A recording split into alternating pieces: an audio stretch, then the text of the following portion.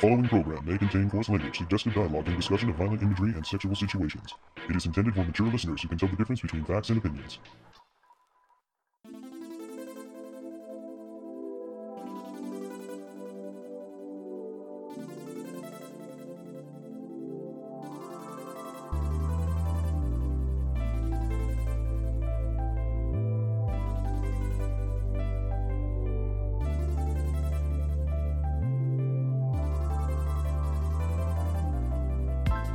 The Food War has come to an end for now on this episode of the Toonami Faithful Podcast. I am your host, Sketch, and with me I have Paul Biscrillo, the founder of ToonamiFaithful.com. And Voltber, your wonderful data monkey. And editorial writer for ToonamiFaithful.com. Happy Kuro Kitty. Just Kuro for short. Lots of returning people on this episode. I don't know who you're talking about. Of course you wouldn't. Yeah, I bet you don't. Gosh, Paul, how long has it been? A long, long time, I think. Oh, way too long. I think one early Fena cast. That was the last time I think you were on a recording. No, he wasn't on a Fenacast. I was then not. not that. Then not even that. I'm hallucinating. It was like, oh gosh, more than a month ago. And I think it was only for part of a podcast. Yeah, Sketch didn't like me, so he kept me off. That's right. I remember you had to leave early. I do recall. Yeah. Yeah, there's this little kid that, is just part of my life that decides to, every once in a while go, hey, by the way, come feed me, bitch. Yeah. Children. They're the worst. No, we don't not really mean that, guys. We don't really mean that. We're being funny. Mm-hmm. Don't worry, I'll put. I have two nieces and a nephew, and that's plenty for me. I'm also sort of uncle to my best friend's kids, so there's that too. Got enough kids in my life. Thanks. I don't need to bring more into the world. And that's my story, and I'm sticking to it. So, earlier today of this recording, we finally got another schedule update from little old Toonami.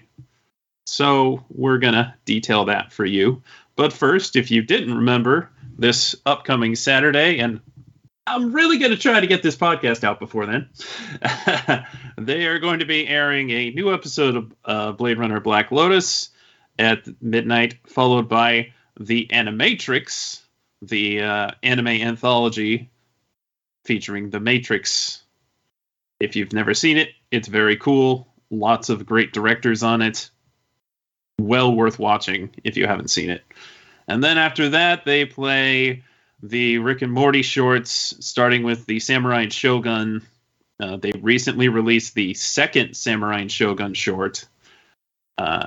So that might be new to you. It's been out for a little while, though. And then some of the other ones.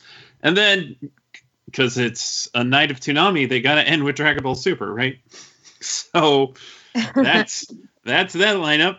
And this time, they can't screw with us this time. Those Rick and Morty shorts are actually in Toonami, so there's got to be bumps for those. We're not gonna miss out on Rick and Morty bumps this time. Maybe. Who knows? Well, I mean, I say that when they promoted that Blade Runner movie night as Toonami and didn't really have Toonami bumpers. Other than 3.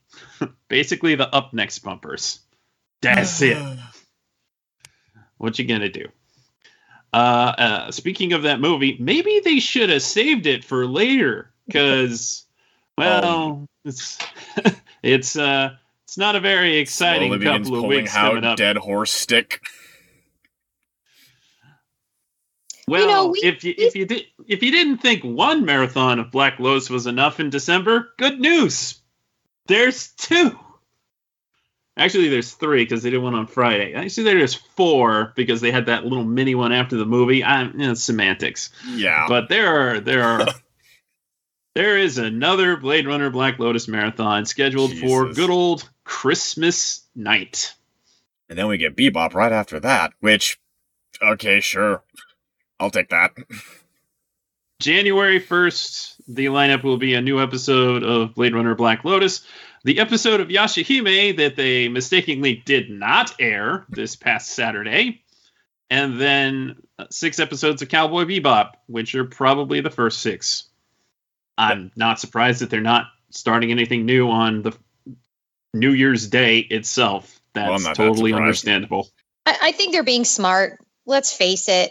You know, audience numbers are always lower in a crazy holiday like Christmas and New Year's. They're using low-hanging fruit like marathons and Cowboy Bebop, which, you know, considering how much hype there was over the live-action series on Netflix, you know, that's a word for it. Yeah, they're kind of like rolling off of that, and you know, it's a classic. People always love it, and then I think that it's also, you know, from a business perspective, you probably need to have some buffers in order to get the timing for new titles. I'm sure they have stuff planned for 2022 that they want to roll out for us, and so they got to bide their time in between, and they don't want to like double up on new material like Black Lotus when it's, you know, a holiday and people aren't watching. So I feel like this is expected. I'm not really bothered by it, you know. May or may not watch. The movie stuff certainly would be cool. I think that we've been asking for movies consistently for the past few years. We said we'll watch them. They're giving us movies now, so we should watch them. Give them a chance. If anything, it's a chance to bond with your fellow Toonami faithful over Twitter and enjoy commenting on something, you know. So take it as an opportunity for that. I agree. I've been watching the movies. I've been enjoying the movies quite a lot. So have I. And I intend to watch The Animatrix, even though I could watch it any time. it's not out of reach. I didn't stick around for 2049. I saw Blackout, but I didn't stick around for 2049. It's too bad. It's a good movie. You should watch it if you've never seen it. A lot of people say it's boring, but I don't know. I felt pretty engaged the entire time. I think it's just lack of interest on my part for Blade Runner. Fair enough. It's not for everyone. Though as often as they are playing Black Lotus, you'd think that they believed it was. Yeah, they are. They're pushing it quite heavily. I wish Fenna would have gotten that much. Yeah, give Fenna a second marathon, okay? Before Fenna you got Black a lot Lotus of online. I saw a ton of online stuff for Fenna. Lots and lots of online and like media stuff. Hey, Fenna made Kotaku's list of the 11 best anime of the year. Yeah. It's in good company with shows like Odd Taxi. I saw Odd Taxi. That was an amazing show. It's a fantastic show. I can't wait for that dub. It's coming in January. I'm super hyped. People should definitely check that out. Yeah. So, look, I have no problem with them running a rerun marathon on Christmas Day. That is absolutely sensible. My only thought is, did it really have to be Blade Runner Black Lotus again? I would legitimately prefer Dragon Ball Super, and you know how much I don't like that show. Yeah, I'm in the same boat. I mean, I would have preferred anything else. I was like, dude, you have had shows that you've aired like once or twice, and like I would have been happy for like a Fooly Cooly marathon at that point.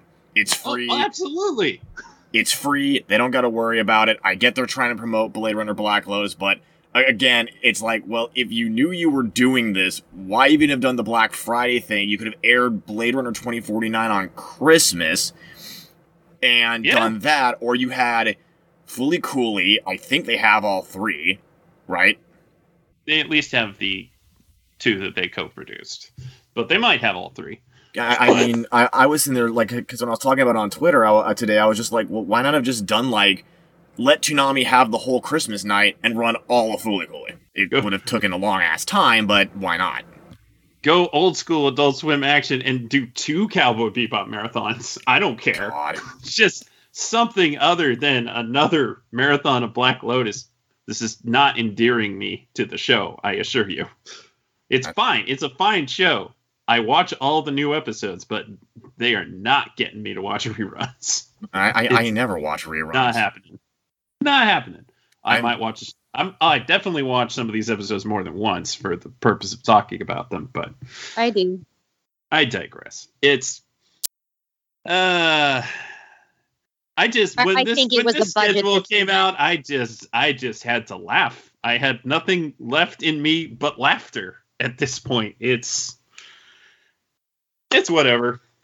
I just hope that they come out swinging on January 8th, hopefully, with some interesting additions. So to that, DeMarco did reply to somebody on Twitter. He said that they have some new stuff planned for a while, so hopefully it works out. But what happened in the last few months is pretty unprecedented, so they may have to try some new things going forward. They do not want a repeat of the last few months. Well, thank goodness, I don't think anybody does. Not to mention Sony's freezing them out of Demon Slayer Season 2, which sucks. Yeah, I'm trying not to read too much into that comment. But I know, but it's paired with this comment, this whole thing about it being an unprecedented situation. Oh dear. Well, hopefully Sentai picks up the dang phone. Please. Because, as you know, they don't always do that. No matter how much they say they want their shows on Toonami. Because we have at least, 3 announcements for new shows at this point? Let's lowball here and say 2. Okay. Because that Cowboy Bebop that is apparently probably coming back to the regular lineup, that could, slide in. They might be down to 4 premieres, at least temporarily. We got Attack on Titan coming at some point early next year, probably tail end of January, early February. So if they're temporarily down to 4 premieres, not that big a deal. But enough shows back in the lot that are free to air. I mean, they could air them. Yeah. But it's interesting that they restarted Dr. Stone this past Saturday. Like, they restarted the 2nd season. That could just be a one-off, and then Cowboy Bebop takes that slot, or... I would say that, because... They might just run it again. I don't know. If they run it again, I'd be surprised they had the licensing for that long. They should manage to, if it's a year-long license, they should be able to pull off airing it, because it was short. It was only 11 episodes. True. I keep thinking licensing rights are for total airing of the season, not so much for one day for some reason. I don't know why I think that. I sure wish they could have gone back to season 1, but what you gonna do? It doesn't work that way. What's that, Paul? I was gonna say I think there's a lot going on to why, things are in a lot of flux, because obviously they were trying to do more. I mean, Jason's comment on Twitter kind of made me go, okay, what's going on with Demon Slayer?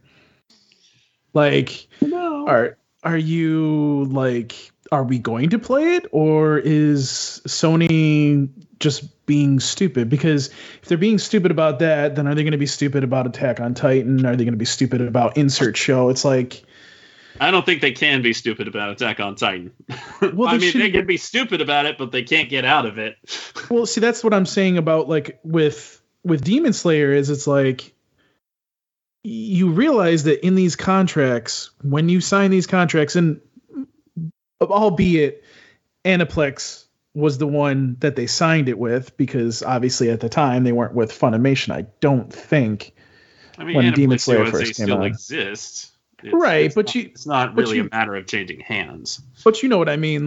So you sign a contract. We talk about this all the time, where they have a clause in their contracts, usually, where it's right to refusal. Usually, but not always. Not always. In the case of JoJo, that's a whole different conversation we could get into too. I'm sure Sketch money bags than you. Yeah. But anyways, the fact that Demon Slayer hasn't ended up on Netflix is a sign of possibility. Well, I think the reason that Demon Slayer hasn't shown up on Netflix is because Sony and Funimation have that on lockdown, and I don't see that happening for a long time. They'll let Netflix have it eventually, but they're not getting the first run. Oh no, they won't. But I think a lot of things behind the scenes are being held up, And that's why we're seeing some of these weird things happening. Jason's tweet is just an example of what I've been thinking all along, is that these companies are being stupid. And, you know, they need to understand that you signed a contract, you honor the contract. Don't try to do another JoJo. And let's not forget, don't underestimate the, you know, all of the problems from COVID in the past year. That's still stuff that is reverberating across all industry. So I would imagine that's still having an effect on how things are turning out kind of funky so far. So I think a little patience would go a long way, you know, and I'm sure they're working hard behind the scenes to stew out some good content for us. We just have to be patient. That said, I agree with Sketch, like a third or fourth Blade Runner marathon. I love the series, but come on, guys. I'm sure you can do better. I don't mind a marathon, but please give us something else. It's gotta be something with what's going on, because honestly, there's no reason why they wouldn't do it. It's the same thing like what you said with Fena. You would think that you would be able to play a Fena marathon, but you know, maybe something's going on there too. You know, I think they're just play trying the to show. I mean, I think they're just trying to hard pimp Blade Runner right now. I mean that's fine, but there again, you know, we don't know what's going on behind the scenes, and I would hate to sit here and that's my dead horse, to be honest with you, is I would hate to sit there and be like, okay, Toonami's not doing something right or whatever. I'm not beating that dead horse. I'm beating the dead horse of this has happened before. This is probably something that is happening that we've seen before. And once, you know, the new year comes around, everything will probably work itself out. And keep in mind, Toonami's budget towards the end of the year is not the best. And it restarts at the beginning of the new year. So you can't really read into anything too much, because we already know how this works. I mean, this has been going on for almost 10 years now. So it's like, you gotta basically think about this in a logical way and not sit there and go, oh, Toonami's dying. Oh, okay. Yeah, that's what's happening. Yeah. I'm not going to say that, but I am going to sit there and be like, okay, why are we doing this again? If they didn't want to give off the impression that they were dying, maybe they should have done something different. Yes, I would agree with that. But I don't think they're dying. Come on. They're not going anywhere. They're going to keep plugging along. And they will have new content sometime early next year. I'll throw one out there. I'll just throw one out there that I thought of as I was thinking of what could possibly show up. I actually hope they get Genlock Season 2. I do too. That's a possibility. I mean, it is weird that I think Genlock was supposed to be at the end of this year, Season 2, wasn't it? If I remember correctly. Well, it's on HBO Max. Yeah. Is it on HBO Max right now? Yeah, they've been releasing episodes since... Okay. Because, right after Season 1 ended, HBO Max got a hold of it, and it took forever for them to make a Season 2. But yeah, it was more or less guaranteed to be HBO Max exclusive. So, I mean, there's... Go ahead. Sorry, go on, Paul. Go on. Oh, okay. Well, I was going to say, you have to keep in mind, too, that it's very hard to kind of say what... I mean, this is a perfect time to talk about it. So, we sit here and we go, okay, what the fuck is Adult Swim going to do now that Family Guy's gone, right? Now, all of a sudden, good news, everyone. We have King of the Hill and fucking Futurama back. That surprised the shit out of me. I mean, I feel like we're back in the 90s. I've been waiting for this day. Where Futurama and Toonami are on the same fucking, network. And it's very interesting to have that 2003. Yeah. Not the 90s. Yeah. You know what, well, not the 90s, but you know what I mean. But Cowboy Bebop and Futurama both being on Adult Swim at the same time again. What year is next year? Yeah, exactly. So, it's one of those things where you sit there and you go, okay, well, this makes this is interesting. How did this happen? And then you got, Disney got what Family else? Guy. They don't care. Yeah, I mean that could be what it is. I mean, it's on it's going to be on 3 networks now. So it's like, okay, they don't really give a shit. They just want to make some money off of it. So why not? I'm not going to sit here and say that it's a bad thing. I'm just what I'm saying is you can't just sit here and go, okay, Toonami's dying when they're literally making these shows for Toonami. Oh, and by the way, I don't think you need to say that. I don't know why anyone would say that. I think the fact that we're getting original content just displays the opposite. And the fact that Jason DeMarco is promoted to a brand new position is also counter to that. So I don't think anyone needs to be worried about that. We shouldn't have to say it, but we do, unfortunately. The only thing with him being promoted is that he's no longer directly involved with Adult Swim anymore, if I remember that correctly, or something like that. It's a bigger title, but it's probably not a coincidence. It falls under his job description, though. As far from the way it was described in the interview he had, he's not involved with Adult Swim mainly, but he's involved with Toonami. So it's and his office I think is still there too. So that's a little weird. Of course, his office is still there. Can I just make one point? Because we brought up Genlock and the HBO Max Harley Quinn. That was an HBO show that aired completely all of its seasons on HBO, and then they showed a marathon on Toonami. So just because a show has aired on HBO Max, Genlock season 2 doesn't mean that it's off of the table for Toonami. And quite frankly, I would never have watched some of that stuff. I wouldn't have watched it if it didn't air on Toonami, and I was delighted that it did. If you heard Our Ladies podcast, I enjoyed Harley Quinn thoroughly. So, please give us Genlock season 2. Just because it's been aired already doesn't mean that a lot of Toonami viewers have seen it, and I think that it's still perfect for Toonami. And I keep saying that, and I'll keep saying it.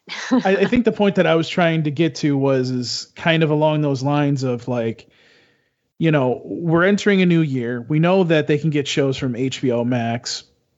And from what I haven't heard anything different, but it doesn't cost them any money to do so. So, we may see some of these HBO Max shows coming.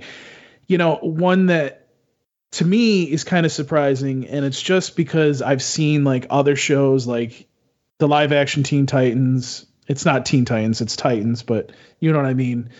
You see some of these shows showing up on TNT and whatever, and it just makes me sit there and go, well, if you're going to be putting that on TNT late Get night, to the point, Paul. You're talking about Young Justice. Young Justice. There you go. Like I'm sitting here. Gosh, I'm sitting here thinking to myself.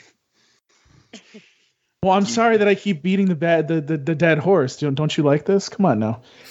They should absolutely play Young Justice on Tsunami next year. We also need to get you a new metaphor, Paul. Or a different horse. Well, it's Colt's fault, so blame him. I mean, yeah. Somewhat, yes. Pun intended. In all seriousness, like you have these shows, you're going to put these shows on Turner Networks. Why not put Young Justice? Why not put Harley Quinn, like you said? Why not put Genlock? How vulgar was Harley Quinn? I'm trying to remember. Oh, it was a lot of F-bombs. Fan-fucking-tastic. It doesn't really matter, though. I mean, because you're on Adult Swim. Okay. Yeah, but Adult Swim has still had to deal with some weird Cartoon Network requirements. I was just curious at how vulgar that show got. Very. It was pretty vulgar, and it was fantastic. It was great. Like it was all perfect modern American adult cartoons for streaming. Okay. They're full of swears. Okay. I mean, they play Robot Chicken. Like it's about what you'd expect on Robot Chicken, but just a different type of humor. Better, in my opinion. Yeah, I was more curious on the whole Cartoon Network angle of it all, because like I know they've had shows where it's like they've bleeped certain words, and I'm like, why was that bleeped? It constantly changes. It's not. Yes, good. it does. It does. I guess the point that I'm just trying to make is there's a lot of possibilities with what Toonami's is going to be doing, and I just want people to keep more of an open mind on it. You know what I mean? Oh yeah. Yeah. And I'm getting a little annoyed by, and I guess it's every single community that's doing this at this point, but I just get a little sick and tired of something happens, Doomsayers, and then we're gonna just sit there and be like, oh, there's a fire. I'm like, what? Yeah. What? I mean, like it hasn't even been on the internet for 2 seconds, and you're saying that Toonami's on fire. It's gonna get shut down. I'm like, oh my god, just stop. I think CJ made a post about like the negativity too, and I feel like at least in the situation regarding the Blade Runner marathon, I'm kind of like, sure it's negative, but I feel like we kind of have to make the point at this rate.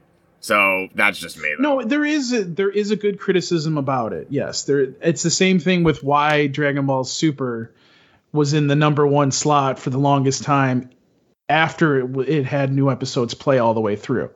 I mean, there comes a time where you're going, okay, enough of this. Can we do something different? Because this is just getting ridiculous. But we're also, again, you have to keep it in perspective. This is the end of the year. They're doing things a certain way to make things happen for next year. That's what I said. Mm-hmm. Yeah. Just let it happen. Just let it happen. Exactly. Honestly, at this point, I'm just waiting for the post 1/1 announcement. That's what I'm wondering at this point. I think it would be very good of them to announce some shows before Christmas. Either at Christmas or before Christmas. I'll take either one. To make people have some hope. Yeah, I'm more than halfway through my Di Sereno. We got to talk about Food Wars. Come on. Well, I think that's a good segue, if anything. I guess we're moving on to Food Wars. Kuro's drink segue is happening now. That's fine by me. We've bemoaned the schedule enough. It's the end of the year. Yes, it was disappointing that they started December with the Black Lotus Marathon. What you gonna do? No. We're past that now. Yes, we are. Onward to food. Will. This too shall pass. On to some delicious food? Question mark. Yeah. God, that show's amazing.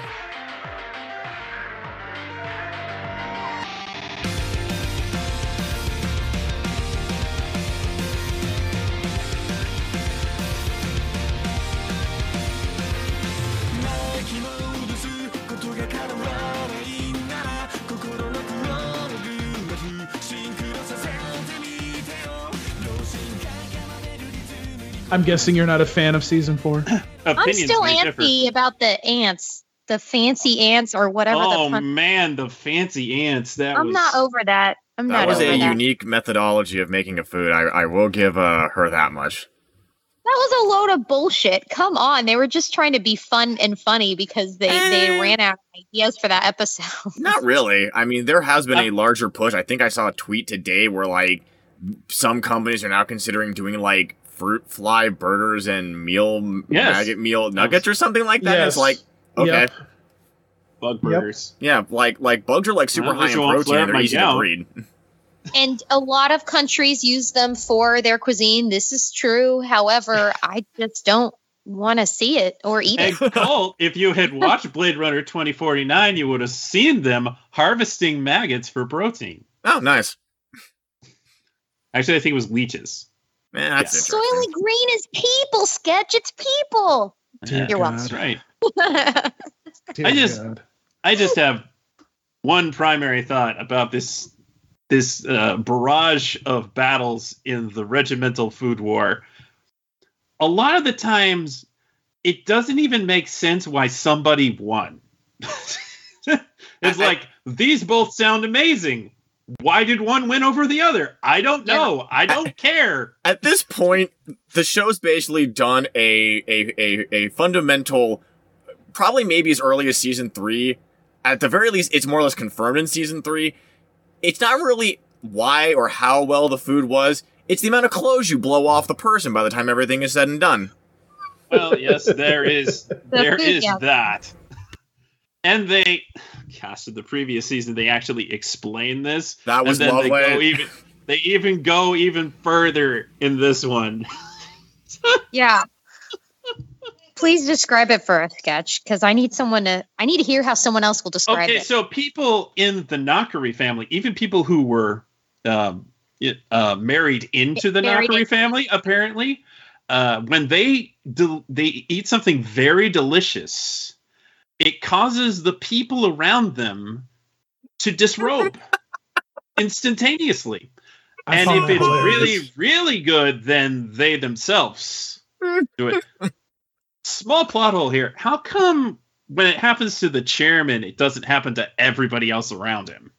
How come you can marry into this so-called power? And let's just start there. That is bullshit. I do not know. I do not know. You know what would have made this even more? What would have made it even better?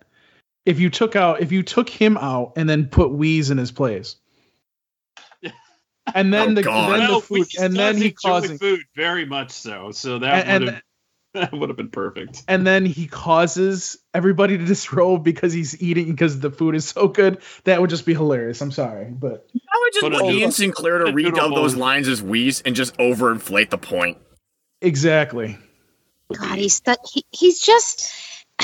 It makes it even worse because he gives off that total creepy vampire vibe, Yes. And he's in a room full of teenagers and their clothes are popping off. So I just get all kinds of, this is really wrong and not at all sexy. I don't know what the writers were thinking, an adult male who looks like a creep and is kind of an asshole. Or not kind of. He is an asshole. He's a straight up now asshole. He's Some of the things he says to his own daughter. Wait a minute. You realize this is an anime, right? That's done by creepy Japanese men that have done. Let's not basically. But this is but you know what I'm saying? New level of wrongness. He's in a room full of teenagers. He's an adult. Teenagers doing it to other teenagers. You can bite into that. Pun intended, a little bit, but this just really rubbed me the wrong way. On top of the fact that I still can't get over that he acquired this power from marrying into the Nakari family. I mean, this poor woman who married this man. I feel so sorry for her. Man, he must be really good at something because I can't see any redeeming qualities about him at all. Ugh. I hate to say it, but I just it's. What do I want to say here? I think.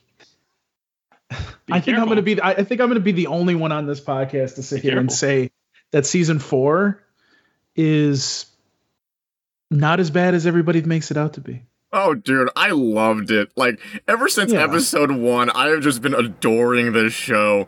I just lost my shit when he couldn't control his power after he ate all Soma and Erina's dishes. It was just I'm done. This is so stupid. It is really funny. It is very funny, and it's pretty absurd. And that's why I just love this series, because it's it knows what it's doing. It gets the point literally across. My mind's telling me no, but my body is telling me yes. Yes, exactly. So it's the show knows what it's doing. It makes the point across and keeps building upon that silliness to the point where you literally are cannibalizing the very idea of someone's clothes exploding off when they're eating food. Exactly. It is just oh my god, you're a brilliant writer. I thought that it was, in the mind. Yeah, exactly. But no, it's actually physically happening. My only criticism of this season is basically the fact that it was only 12 episodes. So yeah, it was only 12 episodes and it covered over 50 chapters. Damn. In fact, the very last episode of the season where you get that short monologue from Megami, that was 5 chapters in itself. Yeah, about right for anime or the conversion rate. That's pretty that's pretty brutal, not gonna lie. And from what I've seen of the first episode of the 5th plate, which I watched in Japanese, because after I finished this season, I was I gotta see what happens next. But so far, I've only watched the 1. They skip or rearrange a whole lot of things after this. So yeah, I'm not that surprised. We'll see what happens when they finally get to that. Allegedly, this last part of the manga is not well regarded. So some people actually like the changes that they did with the anime. Your mileage may vary. I just hope they get it. That's the next part, which they don't have yet. In fact, we don't even know if it's been dubbed yet, but maybe. I still if hope it shows up on January 8th, I will not be surprised. I will lose my shit. If it doesn't, I will also not be surprised. So this whole season is just the regimental food war and the fallout of it, basically. We led up to it in the third plate. So the fourth plate has been the rest of the regimental food war. So it's just constant battles. Just constant. Along with, of course, some background on some of these characters, because, you got to know a little something about these characters. We actually get a lot of interesting background on Satoshi and Nene.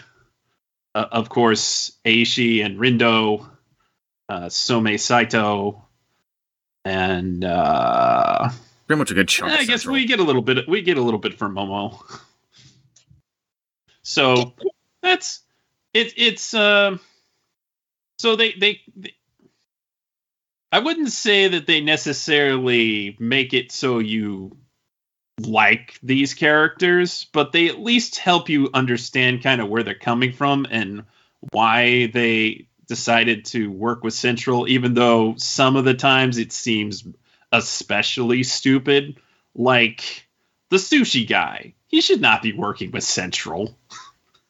It's like the antithesis of his whole story. And he eventually comes to that conclusion. I was like, come on, man. You're smarter than this, right? But, Aishi Tsukasa is a fairly complicated character that I don't think they did the best at fleshing out. I don't know if they did better in the manga, but what we did get here was kind of that he, Azumi recruited him, noting that he was very talented, but possibly very frustrated with the way that people just didn't understand his cooking.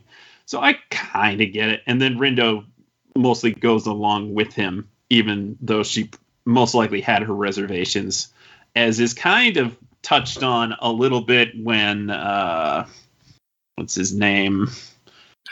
Tosuke Migashima.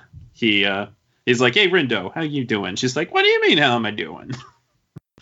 Which is a very different response than she gave to Takumi Aldini, who was like, hey, there's something up with you. It's just like, I ain't afraid of nothing. Rindo's a very fun character. You were all I feel like this show doesn't know what it wants to be. I mean, they put a lot of effort to make it humorous and then to show these really creative, elegant, complicated dishes. And so you get what is supposed to be a humorous food anime, but then the characters that are kind of one or two dimensional bad characters, if you will, for lack of a better word, now we have to give them background and give them some motivation and complexity. And it's like, okay, but that's not what the anime purports to be. Why do we now need to give dimension to these characters when that's not, like, this is just about the cooking? Like, it's like they try to throw in all these different elements and they don't really flow well. And what you end up getting is a lot of camp and it just gets tedious. The backgrounds to me just got super tedious, and it took away from what I enjoyed about the previous 3 seasons was discussion about all these ridiculously complex food preparation techniques, which is a lot of fun to hear, because they put a lot of effort into talking about it.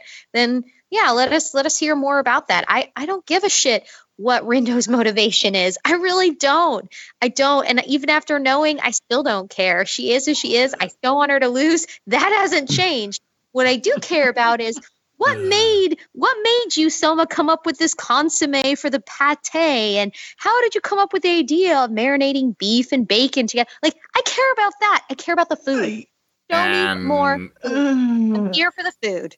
I can see that in the manga. I wouldn't see that in the anime because I've said this before. what at least the anime does, in my opinion, is essentially take Dragon Ball Z by the way of a fast food restaurant where most of the clientele are strippers. Just dumbs it down to that point, and by God, it does it well. Well, no. I wouldn't go that far. And that's where I'm going with it. I mean, does it do fan service? Yeah, it does fucking fan service. But I would say if they over-explained like how, okay, well, this is how I made this play and this is how I'm going to do that. No, I actually like when an anime goes, okay, we're actually going to tell you about this character, and instead of being like, no, fuck you, you don't need to know. Like, they give you just enough to care, but not enough to make you fundamentally attached, except to the characters that have absolute importance. Yeah. Yes, I do like that. In certain shows where it is relevant to other parts of the show and plot as a plot device. But in this show, I just feel like it doesn't work well. It feels disruptive and it doesn't flow well, and it takes up a lot of time where I would rather hear about the food. And that's just my opinion. I could see both working. I just feel like they were going for a battle shonen more so than an actual cooking anime. Yeah, that's at least my thought process on that. I can't see this. If we were to flip it and do it the way that you were saying, Kuro, I think this show would be crap, to be honest with you. I think they do it in an appropriate way where they explain these characters, and then they also, when the dish is presented, they kind of do it in a way that makes you go, oh, okay, this is how it was made, and this is what he put in it or she put in it. You know, I like the way that they do it because that keeps me in the series. Yeah, and I'll tack onto that, and in the way that they present it, it actually builds up the hype. Mm-hmm. Because there are some situations where it's like they'll cut the episode right before that person's dish is done, so it leaves you wondering, well, what the heck is this person going to do? Because even in like season 2, when Soma was fighting, I think it was Mimaskasa, the copycat, I'm just like, okay, that dude's got bacon. How do you beat bacon? How do you beat bacon? It was a good strategy. And he actually did it, which then led to one of the weirdest moments of everyone wearing schoolgirl shirts and walking in a carnival. Yeah, I mean, look, I can't say that Food Wars is a perfect anime, but the way that they present it, like, just, okay, I'm taking an anime about food, but I'm presenting it in a way that will make you stay and watch this series. Mm-hmm. That's what attracts me, and it's I just think that if they went way too far with it, we would kind of just be like, we wouldn't even be talking about the series. It probably would do it'd probably be like Boruto, honestly, at this point, where it just lasted for maybe a season or two and then have a nice day, you know. So, you know, I have to say one of the things that I think about when I've thought about the past 3 seasons of Food Wars is memorable dishes. And there were several memorable dishes. Like in season 1, you remember that vegetable dish that Megumi made because it reminded the judges of home. And yes. I remember the last season, the bear meat dish. Like, they're memorable dishes because of descriptions, and that made it interesting to me. Now, of course, this is just my opinion. I'm representing I only represent a certain fraction of fans that probably think this way, hopefully. But there weren't really any memorable dishes in this season, except for, I think that just the pate that was structured that looked like a bone-in meat dish. That's the only one I remember. And that's why I was kind of disappointed. And that goes back to what Sketch said initially, you know, starting off this conversation, is he didn't really remember the meals, didn't really remember the dishes, just the exposition. And I'll also point out, this is something that Celia and I have talked about in the past as well, that this show did in this season worse than the other seasons, is where they talk about things, but they don't show it. There isn't a lot of animated demonstration of things. They just tell you, this is what happened, this is what I did, and then some cutscenes that show shorts and still animated shots. And I just think that, and I don't disagree with you, Paul. I don't want to make it a boring anime by making it like Kuro's Dream, Food Wars anime. You know, don't take out all of the personality, certainly, but but like doing some tweaks and if this is, it's about food wars. Essentially, that's what it's called. That's what it's about. So the food wars need to be the upfront element, and that needs to be the thing you remember. And if I can't remember the food in Food Wars, then they've done something wrong. It was still a funny season, but the other seasons were more amusing to me. No, I can agree that they may have, like, I think the last dish that was made, I think was more of the most memorable, and they probably did that on purpose.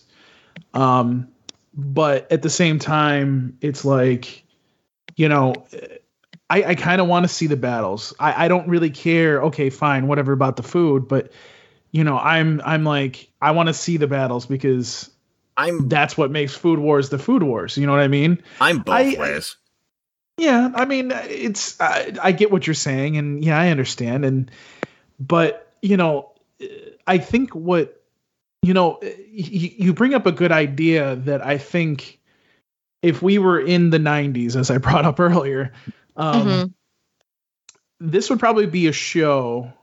Let's just change this to like a young teen show instead of it being with clothes flying off every single episode. So less foodgasms. Right. So I think we would all be in agreement that, like many cartoons when they were like this, like for example with Captain Planet, and this is probably the best way to kind of make this example is like, okay, so either in the commercial break or probably at the end of the show, just before they completely end the show, they talk about, hey, Soma made this dish in the show. This is how it was made, and this is what you do. Like a quick thing that would show anything. I think we would all be in agreement that would probably happen in a cartoon like this if it wasn't an anime. Yeah. But let's face it, it's an anime. They're trying to fit in all these things from the manga. And honestly, I think they're doing a really good job. It's one of the reasons I don't like to read a manga before I see a show, because I honestly think, and some people are going to disagree with me, but I honestly think if you read the whole manga and then watch the anime, it ruins it for you. Because you're sitting there. I hear V-Lord going, no, I don't agree. But let me explain that. Let me explain that a little bit, because like if let's say, and we've seen this in several series, and I'm sure you'll agree with me, Colt, is the show deviates from the manga in several ways. But, and I'm not saying every show does this, because there are examples up there, Promise Neverland, that basically they deviate from the manga, or they leave something out, and it's just like because you knew that, it ruined the whole fucking show for you. Whether or not season 2 was good for you or not, if you read the manga and that missing part isn't in there, now you're pissed, and now that sours the show for you. I didn't read the manga, and I still thought season 2 was poorly done. I need to read the manga, but honestly, I wouldn't say the ending was bad, but you could tell it was burning the candle at both ends worse than Inuyasha the final act did. But you get what I'm saying. Like, I like to like just take the show as what it is. Yes, it's based on this manga, but I want to see the creator's vision first, and then go to the manga and go, oh, this wasn't in the series. Now I understand why Colt was pissed, or, you know, whoever was pissed about insert anime. You know what I mean? And I think that with Food Wars, I mean, yeah, they leave some things out. I'm sure they do. Every fucking show leaves something out. But, you know, for me, the way that they're doing it, I think is wonderful. And, you know, I just hope that they keep going with it and doing exactly the same things that they're doing. Yes, they do need to do some things a little bit differently, but you know, it's these Food Wars are the reason why I'm watching it, and why I see why people are like, oh, you got to watch this show, because it just makes sense at this point, because of all the Food Wars that are going on. And yes, the hilarity of somebody's clothes getting thrown off because the food is so fucking good. Like, that's hilarious. The fan service, like, once I got past the part that this is an integral part of the show, like then I accepted it and saw it as something amusing. Then I was like, okay, I'm in on the joke now. Embrace the lewd. I'm in on the I embraced the lewd. I'm in on the joke. Then I started like thinking, all right, so let me see what else. And there are things I like about the show, but I remember saying this about season 3, and Azumi is just he and Celia disagreed and she thought he was a great supervillain. They needed to bring him in the show to give it a little boost, but like by the end of the season, he's just not at all rounded out as a character. It's just like everything bad that they want to make him do to fuck everybody up, that's what they do. So he has these lines about, I'm trying to protect my daughter and all this other BS, and it doesn't flow. It doesn't make sense. And it actually comes across as like a really bad excuse. And I didn't like that at all. I didn't like the way Azumi handled, like, you expect a certain amount of supervillain like cog in the wheel. He's gonna disrupt the flow of these food wars. Of course, I expected that. I knew that was going to happen because then that's what makes things interesting. But just his reaction, his refusal to taste her food, saying she's lost all inspiration. And I certainly appreciated the part where she explains that the creativity from everybody's different styles is what makes me as inspired as a chef.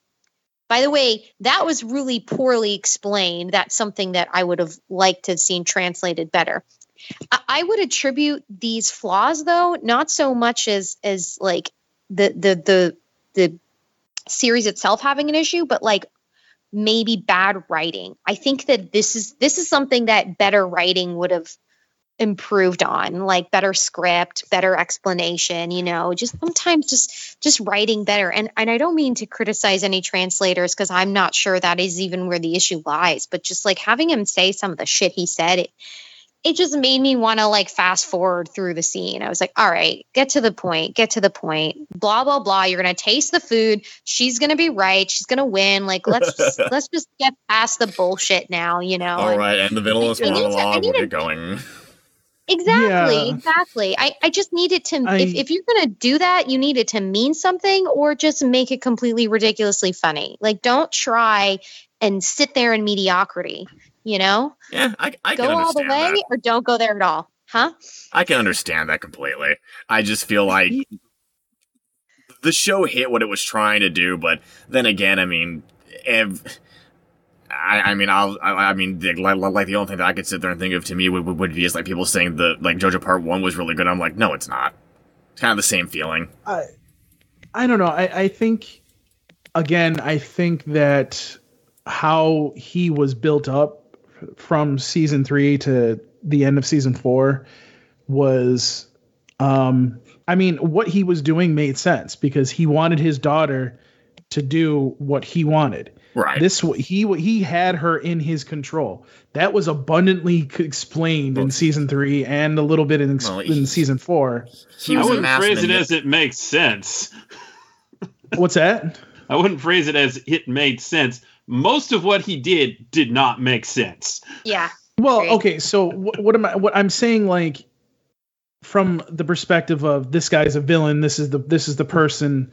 He's going to do the certain things. It makes sense, like what he was doing as an evil person. Now, what he was actually doing in the context, maybe not really, but you know what I'm saying? Like it makes sense that why he was like, I'm not going to taste your dish because he's a hoity-toity asshole with a high standard. Well, he's an asshole, but here's the thing too, you're also giving off the impression of he knows his daughter's dish is going to be good. Let's not fuck around with this. He knows that that her dish is going to be good. His training actually helped her in becoming the person that she is. As much as she doesn't want to admit that, which she does admit to it at the end, like, yes, you helped me, Father. Because he did. He helped her in a way. Oh, he was fucked up. Because at the end there, when he's talking to Gin Dojima and Joichiro, it's like he actually admitted, I did all this to make her stronger. Right. Can I just tell you? That sounded, yeah, I agree, Sketch. And the impression I got, it wasn't even about his daughter. It gave me the impression that he just didn't want to be wrong. No, he did not. And that was the cringiest part of all of this. And it came off kind of as misogynistic. Like, he just couldn't be wrong. He had to be right. He had to be like, this is the only way. Me, the dad, the man. Like, it just came off like that. And it just really rubbed me the wrong way. I'm your father, and you'll do what I tell you. I feel it was that and just a huge case of bromance. Yeah, he had a huge bromance on Jorichiro, and that was like 90% of the reason why he turned into a mass asshole. Because it was like, oh, well, my best friend / bromance decided, basically had a mental breakdown, so I'm going to turn into a massive asshole to try and force this one style of food on everybody. So, this might have been avoided if Jorichiro had, kept in touch. Send a text, man. Give a little bit to your friend, maybe a little kiss on the cheek or something. I don't know. Give him a little sugar. Give him a little sugar. There's fan art for that. You know that. It'll calm him the fuck down. I promise. It really comes down to he believed in all of his heart that Jorichiro became miserable, and he didn't want that to happen to any other skilled chefs. And he believed that the culinary world was causing all these chefs to suffer. That's a stupid motivation. Let's not get it. It's a stupid motivation, but it's not inherently like, I don't know how I want to say this. It's stupid, but it's not inherently wrong. Because again, having worked in fast food, people are assholes. To give reasoning for this, and I just. I wasn't buying it either, Sketch. Why, Jorichiro? Why didn't you keep in touch, man? You could have just avoided all of this. You could have given him some sugar, and we all would not have had to deal with this. And also, what was the plan here? Most of the Elite 10 were going to graduate at the end of the year, regardless. What was going to happen after that? Exactly. I think it was the idea of just crushing the spirit at that point. It was less about them graduating, and it was more, once all these rebels lose and they're all expelled, there's literally no one left that would go against me regardless if they graduate.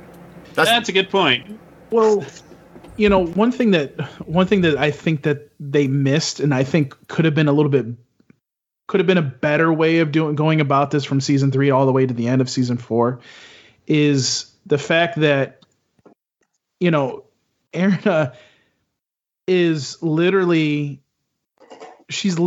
like, I guess I want to say infatuated with Soma's father, but she basically looked up to this dude, and like, you could have taken the story from like being like, okay, instead of what it was, to being like, well, fuck you for making my daughter like look up to you instead of me. I'm going to cause all this fucking trouble because of it.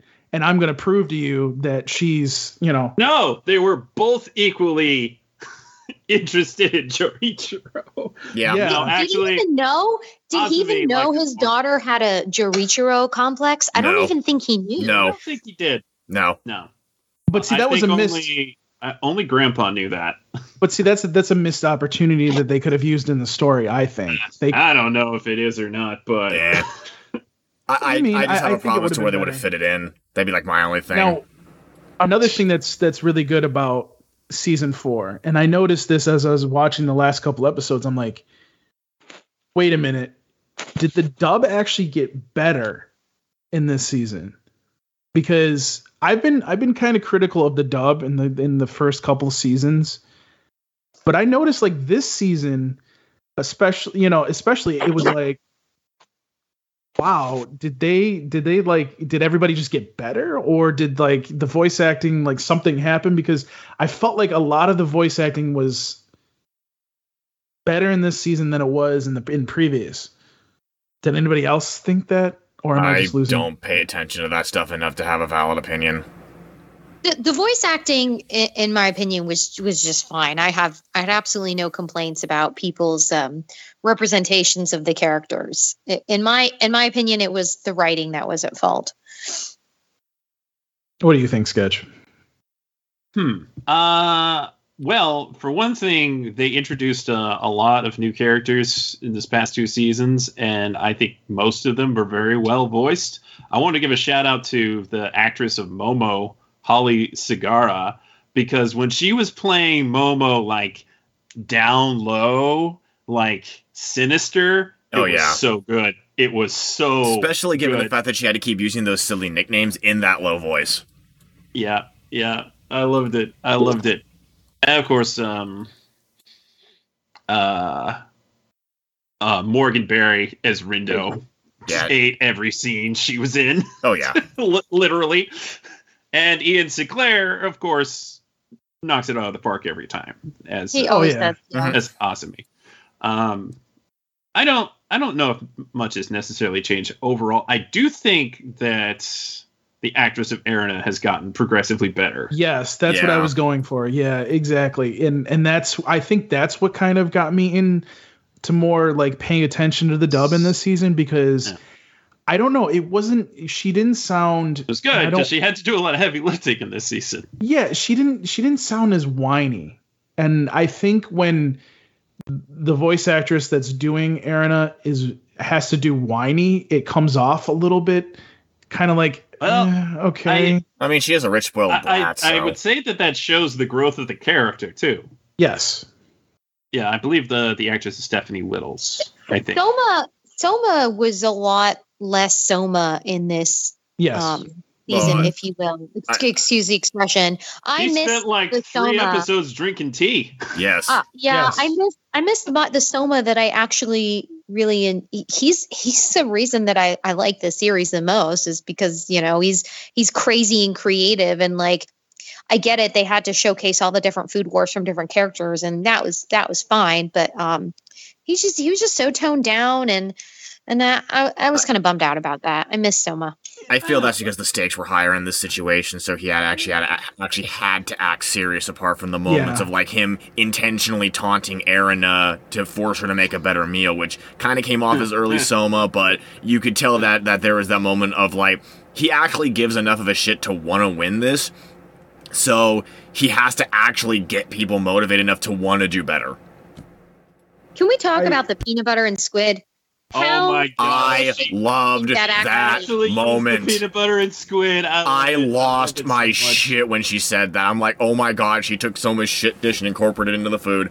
I'm done. I knew it was going to happen at some point because they keep making jokes about it, but like in like a real world sense, I was not buying that would actually provide any kind of depth to a flavor profile at all. I didn't believe it at all, but it was hilarious to see.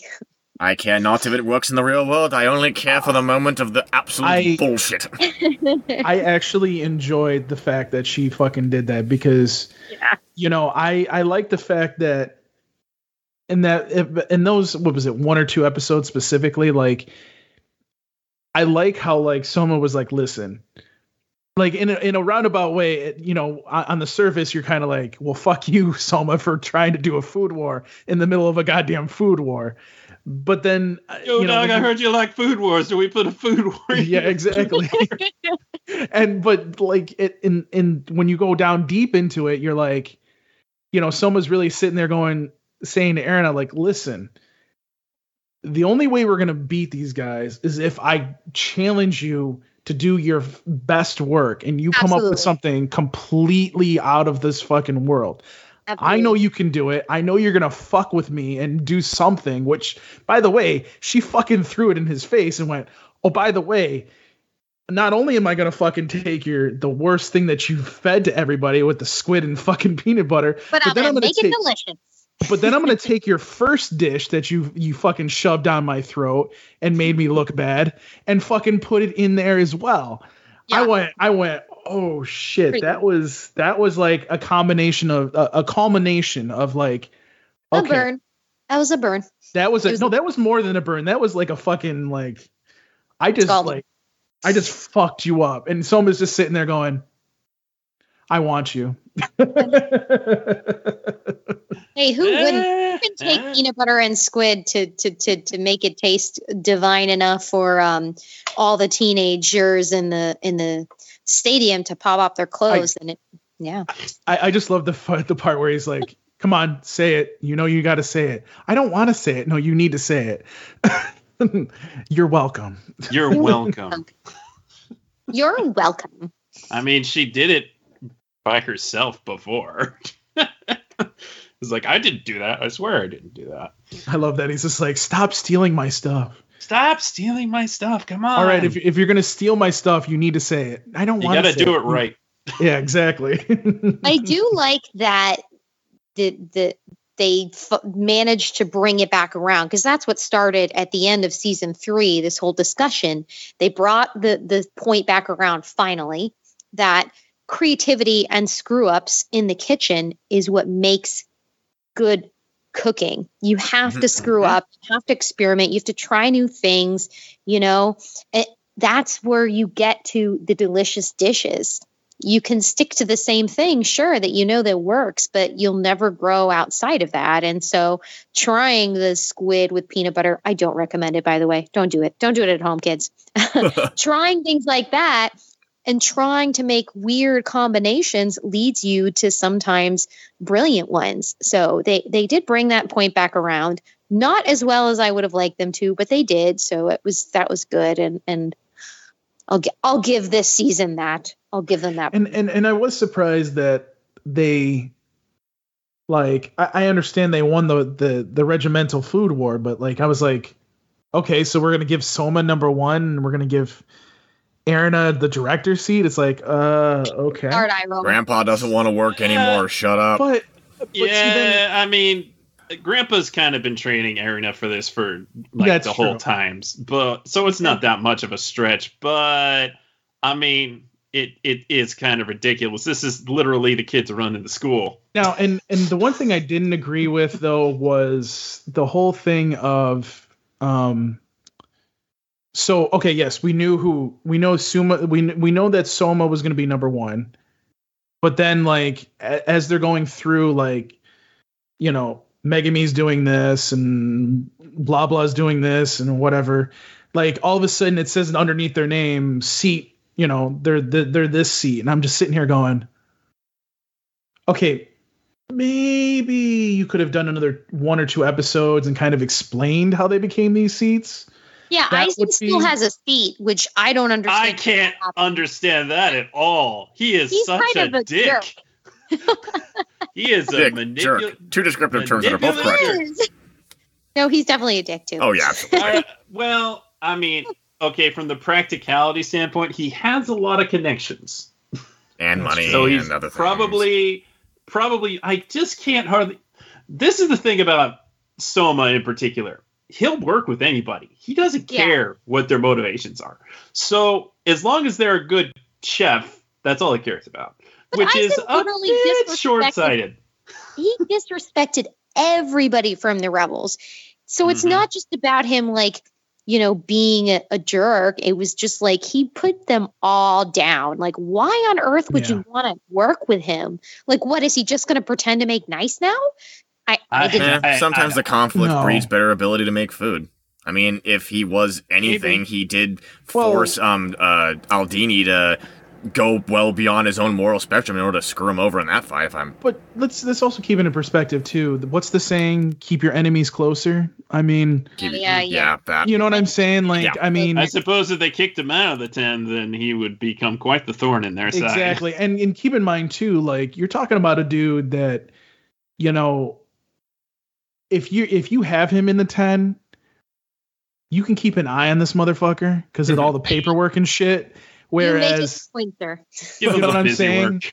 You see what I'm saying? Like, and I know that's probably something Erina did, knowing how this show goes. She would probably be like, no, you need to have this asshole in the 10, because if you don't, we're not going to know what the fuck he's going to do. So I could see her being like, let's put him in the 10, or maybe he won a food war and that's how he's in the 10.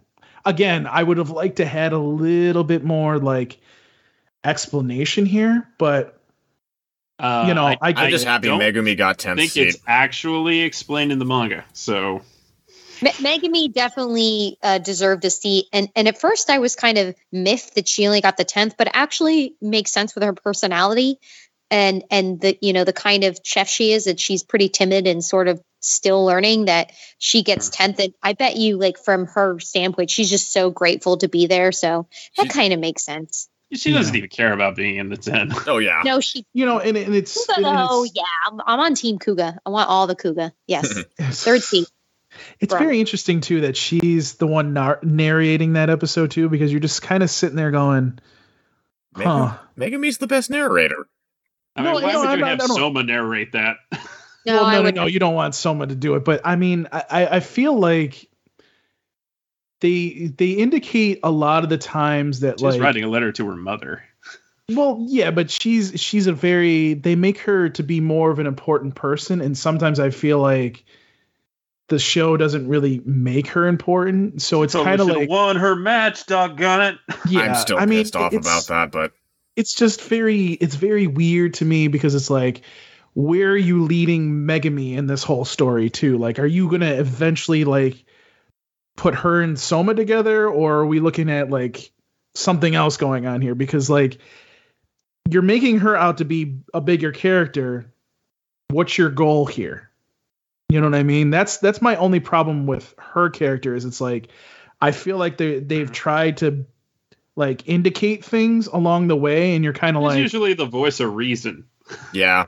Well, yeah, she's a voice of reason, but also like I feel like they're trying to make her be a bigger part, but then they're not going to pay this off in the end, and it's like I don't want to do that to such a good character that you wanted to win, but yet never kind of got the opportunity to, despite doing her absolute best. Right. But then you connected her with Soma, and then it kind of. I just feel like Soma was there to drive her character growth, so that she wouldn't be as timid, that she'd be willing to fight for what she believed in, and the fact that if you see her in like season 1 where she was barely capable of doing anything, and you follow that progression, I feel like pitting her with Soma was less about tying her with Soma, and it was more just, hey, we're gonna have Soma's personality reinforce Megumi in order to help her become a better character in terms of cooking.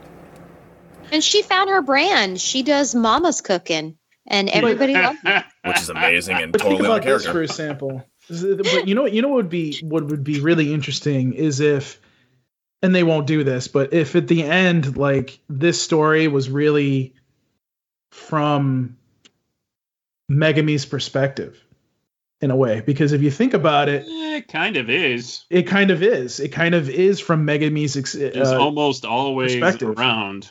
Exactly, and it makes me think like that's why I'm kind of like I want to see some kind of like payoff. I'm one of those people that's like, yes, I want her to be with Soma. Yes, I'm one of those people. But then I'm like kind of sitting here going, I mean, that would be wholesome. Yes. I'm all for it. But yeah, there's too much. By the way, I just got to say this. Because this show is so drenched in fan service, I really appreciated when those 2 other judges showed up for some like prime adult women clothes dropping. Thank you, Food Wars. Enough of these teenagers. Completely unnecessary, and it's just there just to have it there. I just enjoy the fact that they somehow. I wouldn't care if I sat on your lap, Mr. Azumi. I just enjoy the fact that when they were using those characters, they somehow managed to work a lingerie joke into the description of the food with them, and it's like, how are we doing this? Like, you have some god tier writing to go from like, oh, here's this really good food, to comparing it to lingerie. It's like, okay, we just went down that road. Yes, we did. Honestly, surprised it took that long.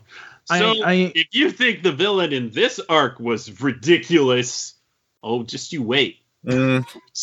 Just you wait. Announce the 5th season. Yeah, I have questions to ask you after this podcast about that sketch, so I will do that. But I think the one thing that's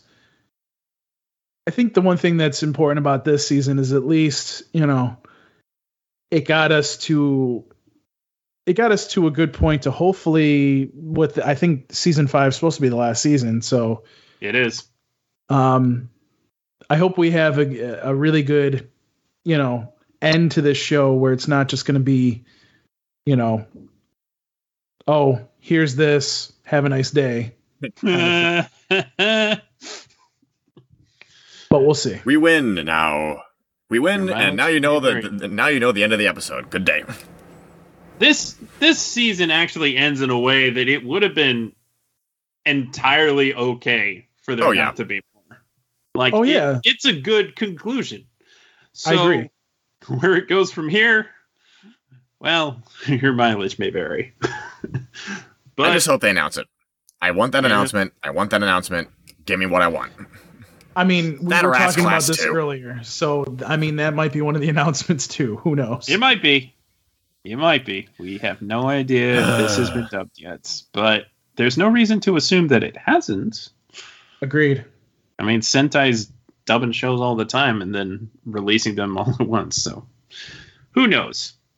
But that'll about do it for this conversation on Food Wars. Hopefully not our last. Which I think it was a good conversation. Yeah. Yes. Kind of went all over the place, but so did Elder I was Flows. going to say, yeah. Well, yeah. Welcome to the podcast. Yeah, I was going to say that's how we do this. It's how we do. This is how we That's how we do. Onward to Blade Runner or something like that. Yay! This is what I'm here for, guys. And you stuck around this long. I am here for this discussion. I am here to talk about this show and these episodes. Boom. Let's do this sketch.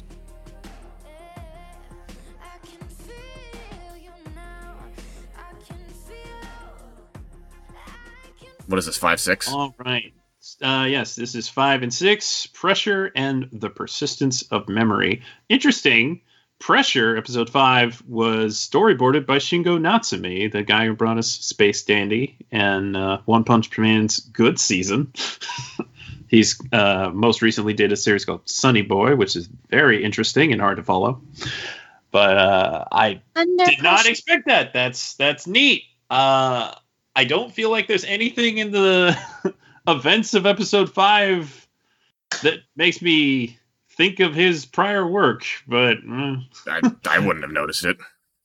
Whatever. That speaks to his range. That too. Though Shingo Natsume, along with doing dynamic action, can also do quiet scenes. He's very good at those. So not to say that the man doesn't have range. He certainly does. Anyway, when we last talked about Black Lotus, Officer Davis was trying to convince Chief Grant that they're dealing with a replicant, and Officer Davis gets shut down by that, and he's like, no, replicants aren't around anymore. Of course, on the other side, he's like, okay, we got to hunt down this replicant because he's going to kill everybody. Shut. And we got the whole flashback of the events of the doll hunt. That's what happened. Which that was like the second time they did that, technically, wasn't it? This is like the whole thing, as opposed to just snippets of it. Which, And in episode 5, following that, we have Elle hanging out at Joseph's apartment. She finds a gun at some point and starts shooting bottles, which are probably not entirely empty. So not only is she wasting bullets, she's wasting booze. Darrell would not be pleased. Neither is Kuro. There you go. And Joseph's like, hey, get your own alcohol. My gun and my booze. Stop that. You're disturbing the neighbors. Also introduced to a Blade Runner, Marlowe, who is played by Josh Duhamel, and sounding a lot like his Harvey Dent that we heard recently on Toonami in the Batman Long Halloween. Yeah. Yeah. Oh, okay. Yeah, I bet you was like, that guy sounds familiar. Now that I think about it, yes.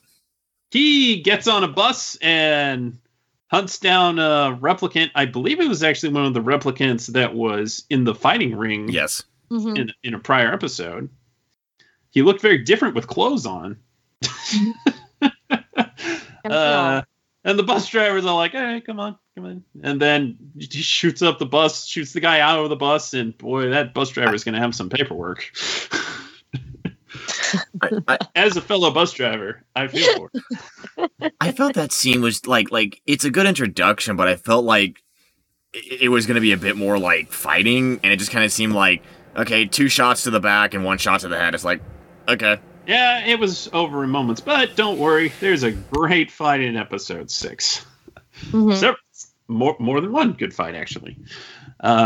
My initial impression of this whole scene was it's awfully dark, and I can't see much.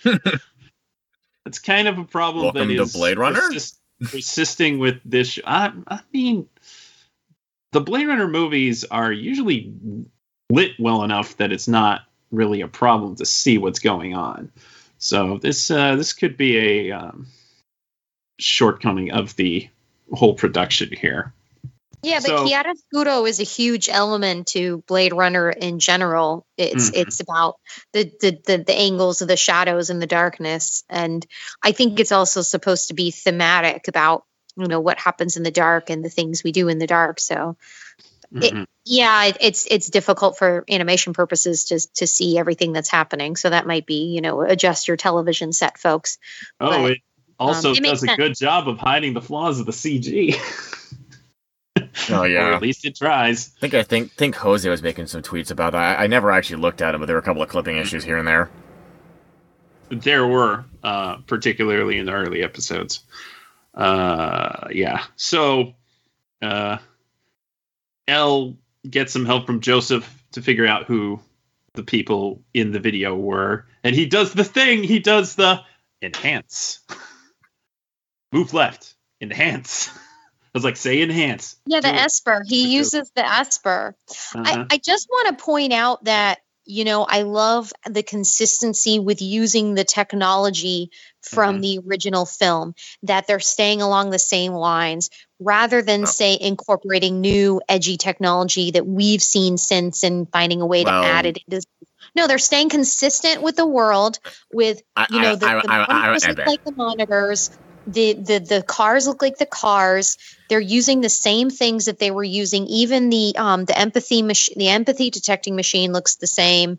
I really liked that and appreciated that, and it gave me a nice throwback to when I was a kid and I watched the movie. I was going to say it in a different way, which is, well, you have to remember that like most of the people, including Jason, are giant Blade Runner weebs, so I'm really not that surprised they'd adhere to that thing like a Bible.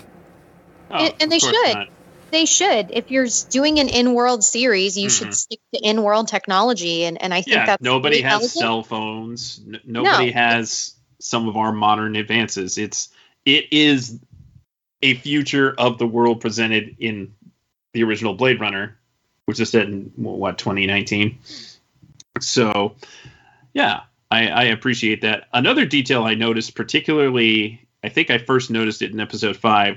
The architecture of Joseph's apartment is fairly similar to Deckard's apartment, Mhm. like the walls, the designs on the walls. I thought that was a nice thing to have there. So they get a closer look at the footage, and Joseph's like, one of these persons is probably a cop, and the other might be his wife. I don't think that you should do this. And she's like, well, Screw you! I have a revenge plot got to go a on. revenge. So print me out some pictures. Like, ask Doc to do that. So she does. So you go ask Doc Badger. But that was actually probably Joseph's clever way of getting her away from that room. Mhm. Or, rather, he went down to Doc's lab, his store, and was a scapegoat while she and Doc were printing out the pictures upstairs, and then she leaves before the police show up. That And was a boy, do they show up. slow printer. They were setting those scenes up to be really weird. And Doc was like, it takes time with these printers. It's just like, Like, well, thanks for explaining, Doc. it's like, okay, we're watching the printer print. Cops move in. Same printer's printing the photo. The heck, dude? How long does it take you to print a freaking 5x8? This is, a different. It was multiple pictures too. So there's that. I just found that moment to be like, okay, sure. I mean, But she it's gets not like out you're. in the nick of time. Yeah.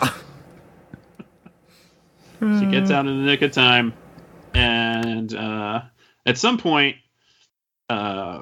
Chief Grant called Marlowe, that Blade Runner we saw early on, and tries to get him to go after Black Lotus, and he's like, whatever. But he eventually does show up, and he must have some kind of history with Joseph, who for pretty much since the beginning I figured was probably a retired Blade Runner. I mean, that would explain why he has some of the stuff he does. That makes it extra interesting. That makes him very much of interest to me. Yes, exactly. So I'm not quite sure what his deal is, but it's probably a bit complicated.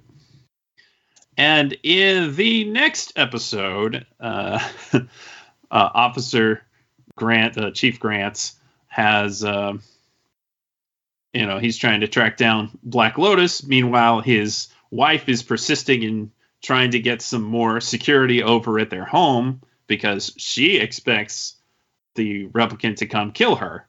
And she wasn't wrong. That's exactly where Elle was going. How could she be on a penthouse roof? I mean, plot. She's very good at climbing. Which is another funny thing. Typical husband doesn't believe the wife. They seem like they might be having a bit of a strained marriage. I don't know where you got that impression. It just was so obvious. We just committed mass murder in a technical legality loophole. Why should we be worried about a possible, murder suspect? Yeah, it's totally fine. But to Grant's credit, he does tell Marlowe to go to his home.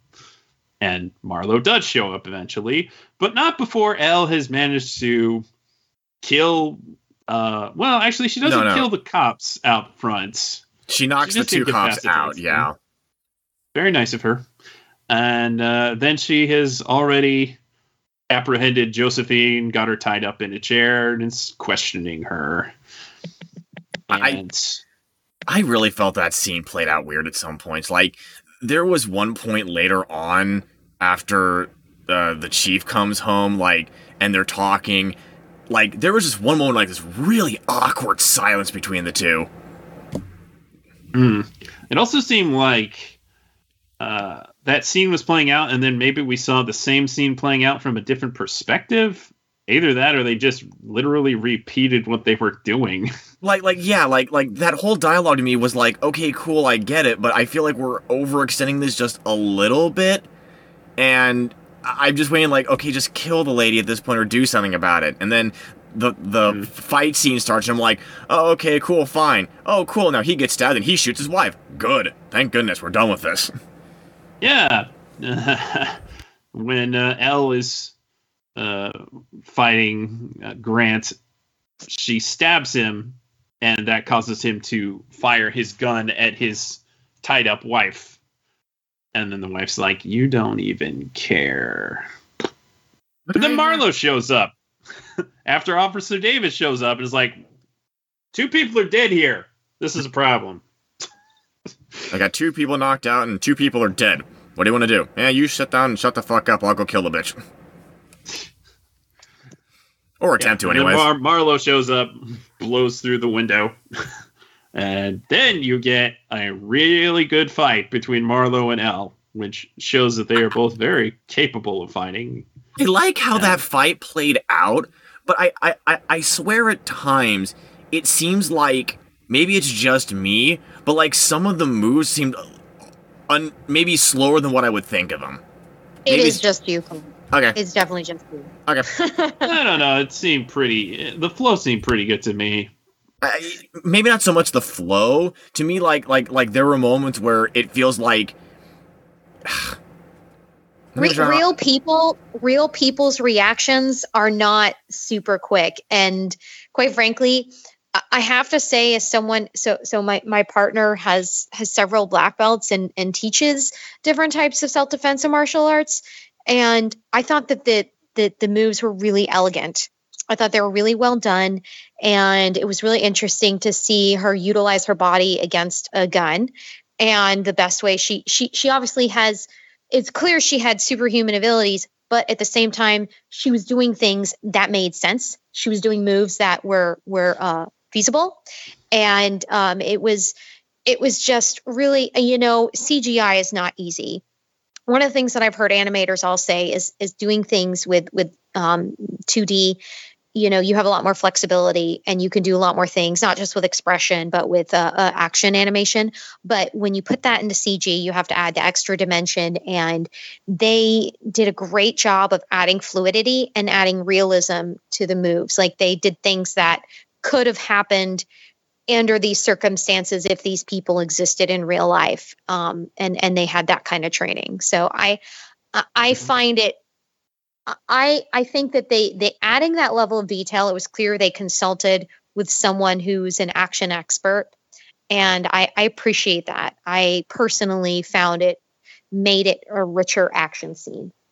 Okay, I agree. I think that fight was really well done. Probably the best fight so far. Now, I mean, maybe I'll call one level of BS on my end, and I just feel like how he walked away from that point blank explosion with like barely any scratching on him. Like I pretty sure he's a That's a good level of calling BS, and I love you, Colt, but you hate this series, so no. I have no active interest in this series. Well, no. I will admit, when it first came out, my biggest problem was, who's the audience? Because again, this is a show. Me, I'm the audience. I like it. I'm not disagreeing with that. I'm not going to disagree with that. The audience. I just feel like it's a show by Blade Runner fans for Blade Runner fans. That's like to me the best way that I could say it at this point. Because even as I'm watching this, I'm just kind of like, okay. I mean, it's not bad, but I feel like without knowing Blade Runner, you're kind of just like, okay. Looks cool. That's me.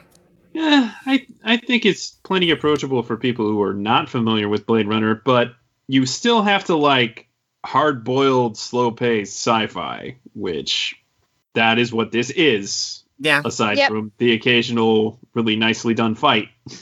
It's 80s noir sci-fi. It's like we spend whole episodes just talking, and then you get a fight every now and then a lot of people die. That is the show so far. That's basically the show so far. I mean, I just felt like I should at least state my view of it all. That's all I was just making a point of. Just like, I mean, I'm the person coming into this as the guy who's never watched Blade Runner before, so my opinion on it is, I mean, yeah, sure, it's there. It's. Well, what about Paul? Paul's still here. Okay. Paul hasn't actually seen these episodes, but what did you think of the first four? I'm very impressed by the CGI. Okay.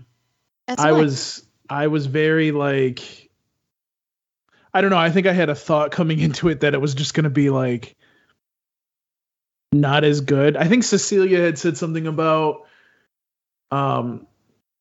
what did she say? She said something about like the studio doesn't usually animate really well or something like that. And I'm just like, oh God, this is not going to turn out well. So I kind of came in thinking that CGI is not her favorite, but she's also very open-minded. Yeah. So I was kind of coming in like, I don't know if this is going to be good, but I really like the animation in this. I think it's really good. I think they could have done a better job matching the voices to the characters a little bit better. But in some cases, in some cases, like it's kind of like you could have done this a little bit better. But I mean, the voice cast seems good. The storyline seems to be progressing pretty well, and I'm just like, okay, this should be interesting to see. And, I got to say this again, like, I find it very interesting that, a lot of the shows, and obviously anime is like this, that's usually the male that's the lead character and blah, blah, blah. We could get into that whole thing and be talking about this 50 different times and be here another hour and, whatever. But, it's nice to see some female-led series. I mean, Feno did it, obviously. We have Blade Runner doing it. So, I mean, this is a welcome change, honestly.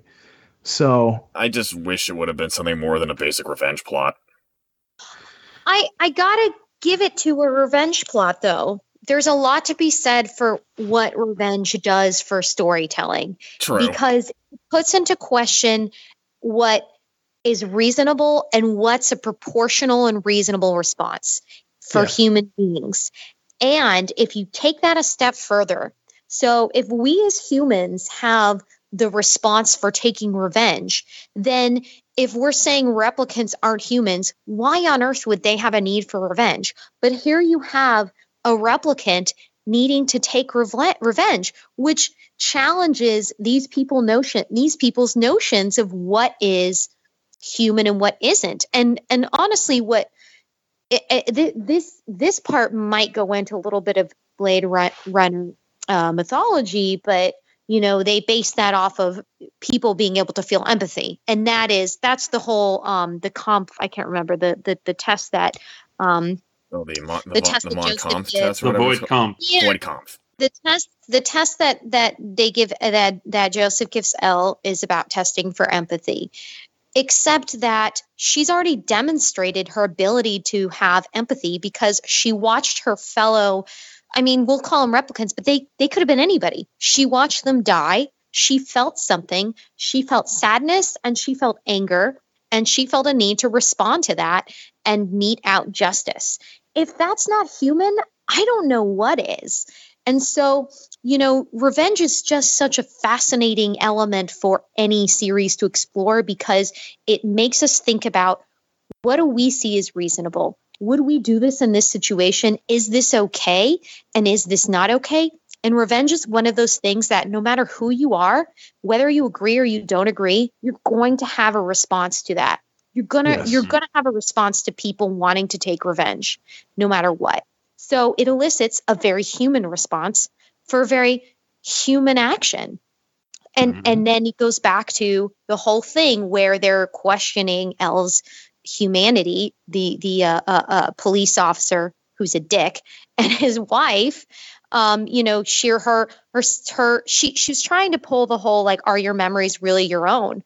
But even if they're not her own, we don't know that, but it doesn't matter. Her response is her own. Her actions are her own. And doesn't that make her human? And then, you go to the part where you see people hunting down beings. Like, I want to say, well, would you do that to an animal? Would you be hunting an animal that way? Would that be okay? And if it's they not, would. But that's the thing. Like you have to question. All the animals are extinct. That's why they're not. Exactly. And you have to question every element of this and what makes humans humans. So I find myself really drawn to Elle and her revenge and her spot. And the question she asks herself at the very end of the 6th episode is, whether or not why she feels what she feels like with the revenge. She's saying if her emotions are not real, would it hurt less? Revenge hurt. But that's the point. Doesn't that make her more? She's feeling what I think anybody would feel. It's supposed to hurt because revenge can have a certain amount of satisfaction, and it also has a certain amount of hollowness. And she feels that. It's brilliant, and I love that that is explored. You're exploring what makes revenge interesting, and now you're exploring whether or not it's going to be satisfactory for someone who's told you don't have empathy, so you're not human. It's so fascinating to me, and I love seeing this from a different perspective because whether or not you watch the original Blade Runner, that's from the perspective of human. Deckard is supposed to be experiencing all these things as a human, but now we're seeing what would a replicant see, and they play it out in a very legitimate sense. I think the one thing that obviously I haven't seen episode 5 and 6 yet, but the one thing that gets me, and I keep thinking about it, is that it seems like, and again, because I haven't seen Blade Runner in so long that it's kind of eluding me, but it makes it seem like she was programmed this whole time to be able to defend herself.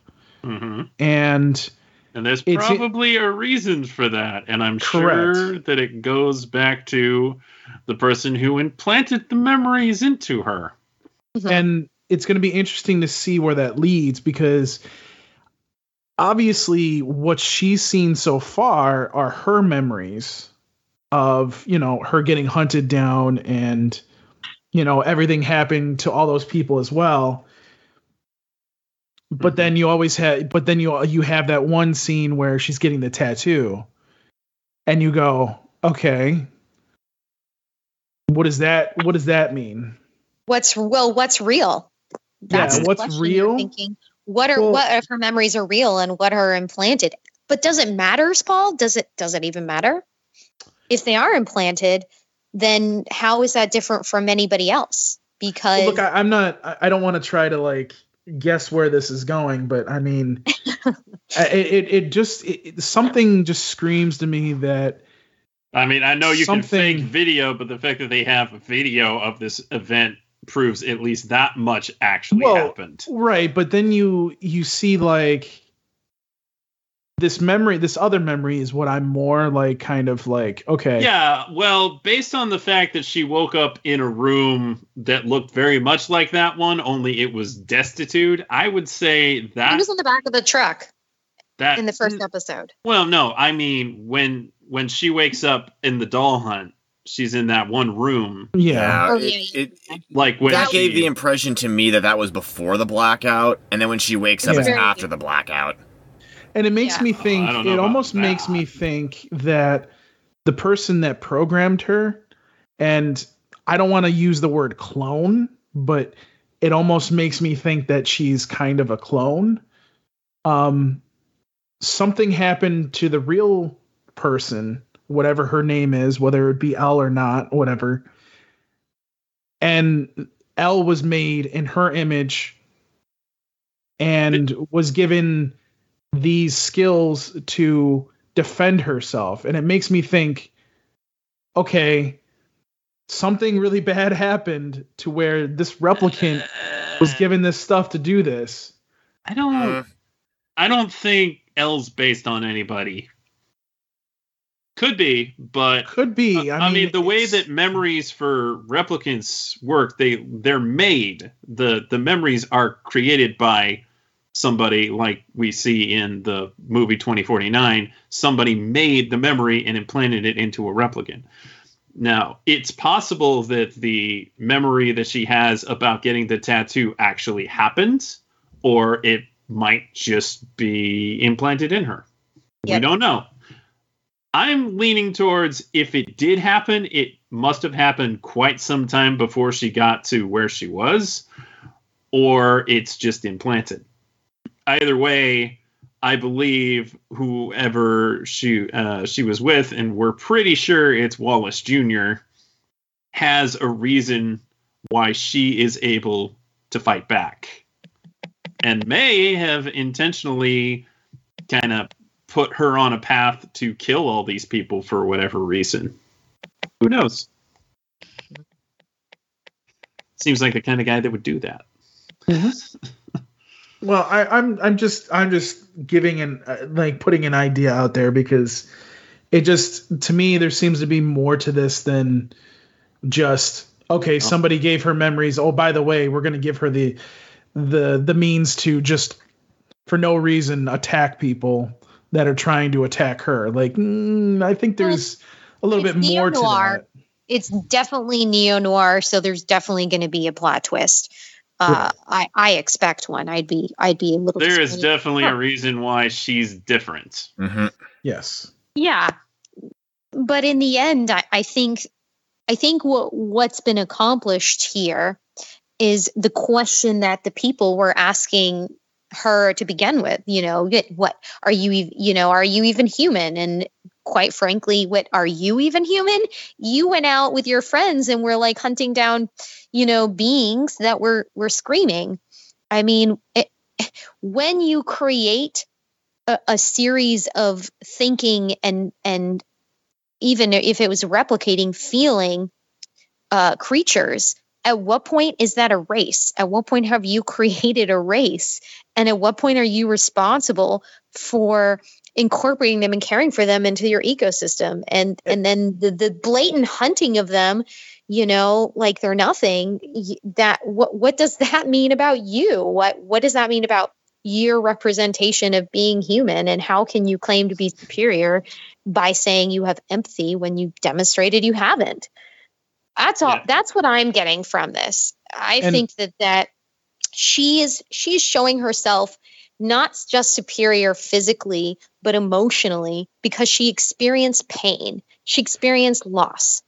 And that's what makes her revenge real and important. And yes, there's very little dialogue in the series because that's typical of what this is trying to, that's kind of a legacy of Blade Runner and 80s film noir in general. So there's very little dialogue. So you're kind of having to infer a lot of this from watching and feeling and seeing the action and everything. But I think you can get that sense pretty strongly.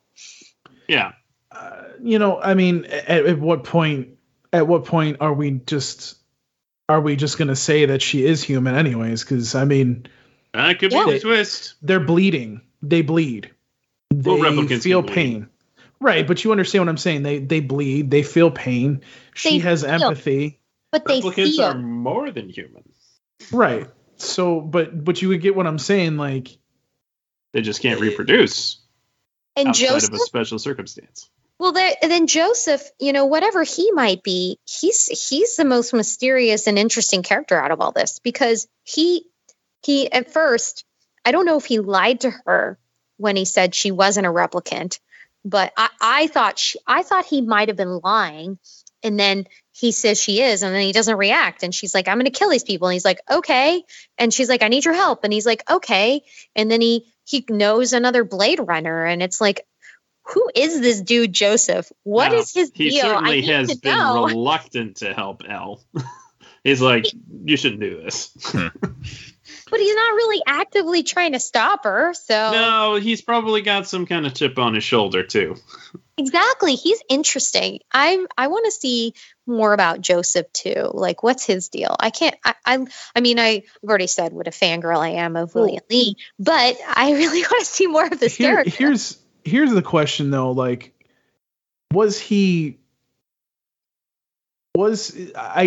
is kind of hard to say, but was he not lying, but basically she's like a different replicant pretty much, you know what I mean? Like, or you think she's like a new species of replicant that can do things that others haven't. Right, because let's just say like let's say the machine worked correctly and she didn't like have anything, like nothing came up. I think he's already admitted that he understands that she's a replicant, but initially he didn't want.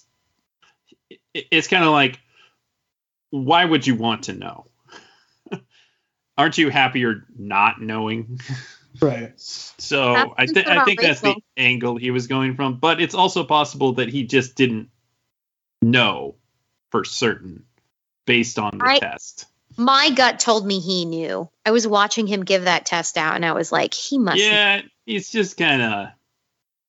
His questions were half-assed. He didn't even like push. He didn't probe or push. Like, I felt like he knew, but he just didn't care. Yeah, he just wanted to give her he wanted to give her a placebo. That's all he was trying to do. It could be, but I mean, it's very weird that he just wasn't just like, yeah, you are. I mean, but there wasn't really anything that indicated that she was either. So it's like, huh. Is there something different about this one? That's kind of where I'm at right now. It's like, is there something different than what a typical... There's definitely something different about her, because she can kill people. She can kick a lot of ass. She does so elegantly, too. I love it. Yeah. She's programmed real good. I love the revenge plot. It's juicy. And this one particularly, like, you don't even have to know too deep and too much or too deeply about what went on. You just saw the video and you're like, oh, these fuckers have to die. You know? It's just so disturbing that they gave these replicants just enough of a memory for them to care about living. Yeah. Because I suppose if they didn't have that, then they might not really care about living. Then why not replicate animals and give them a savage disposition and then do proper hunting? Yeah. Why have it be people? Practical use and monetary value. That speaks more to the humans who started this endeavor. And it was kind of clear from the way Grant reacted to trying to cover everything up that they weren't supposed to be doing that anyway. No, it's illegal to make replicants. Well, they were. I don't even know if they were making them, but they certainly weren't supposed to be hunting them for fun. Well, somebody made them for that purpose. Possibly that Dr. M? I wasn't sure from that cutscene that he was making them for that purpose. It's a possibility, but I wasn't sure if that's what that was, if that's the truth. I don't know. You could be right, but it just to me, it may not. I'm not saying that Grant or even Senator Bannister were necessarily doing that, but I think somebody made them for that purpose. And here's the other thought. If Grant can step over the line for that, what other lines has he been crossing? And it kind of makes corrupt cops. Exactly. So like you just don't want to trust him anyway, and it makes you think, well, if you think that line's okay to cross, then you're probably doing a lot of other line crossing anyway, and you're a bad guy. But he's trying to negotiate with Elle. He's like, hey, I just don't want anybody else to get hurt. And then on a dime, he's like, you're not even a person. Yeah. I want to be friends with you. You're not even real. You're kind of ruining your negotiation factor here, dude. He's a piece of shit. Yeah. Everyone's a piece of shit. Just how much one last thought is that yeah, well, that was an accident. I was gonna say, like, he just got stabbed in the gut. Like, that's why you be more careful with your firearms. Exactly. Chief. But one last thought, because I believe Marlowe took Officer Davis, who was knocked out after the explosion. So I do wonder what's going to happen there. Takes her back to precinct, patches her up, and then says, "Stop following me," which she immediately ignores because she wants to know more about what's going on. Oh, I thought that probably Blade Runners had a directive to collect certain replicants, but Marlowe, like, I get the impression he's just there if he sees one, he's going to take it out. Like, I don't really understand his jobs. He's given jobs. It feels more like he's more of a bounty hunter situation where it's like, this one's causing trouble, take it out. Aye, aye, Captain, bang. Okay, yeah, then. Because it makes sense why the first one we see him kill is that one from the fighting ring. Because he won the fight and he's trying to make money. That makes sense. Yeah.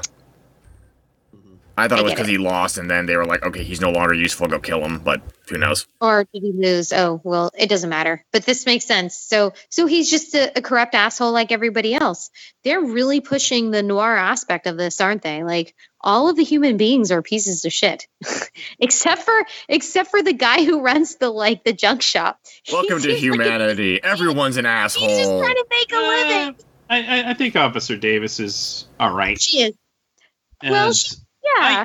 Marlowe, there might be more to Marlowe.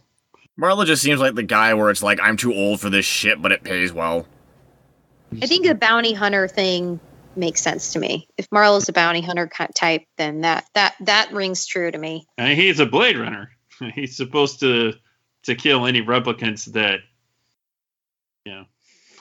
No, well, technically, Blade Runners do things, they do it for money with certain orders, like if we remember Deckard, and even in the original book. They usually work for the cops. Yeah, like Deckard just did it so he could get money to buy a real live animal for his depressed wife, and in the book, in the book, that is, and in the movie, Deckard is a little bit more like world weary and war torn, and he's just struggling to find a reason to even do his job anymore, which makes him an interesting character there too. I think we've mined this topic enough. It's been an interesting conversation, though. So that's episodes 5 and 6. And episode 7 airs this upcoming Saturday before The Animatrix. And then you get a break for Christmas, though.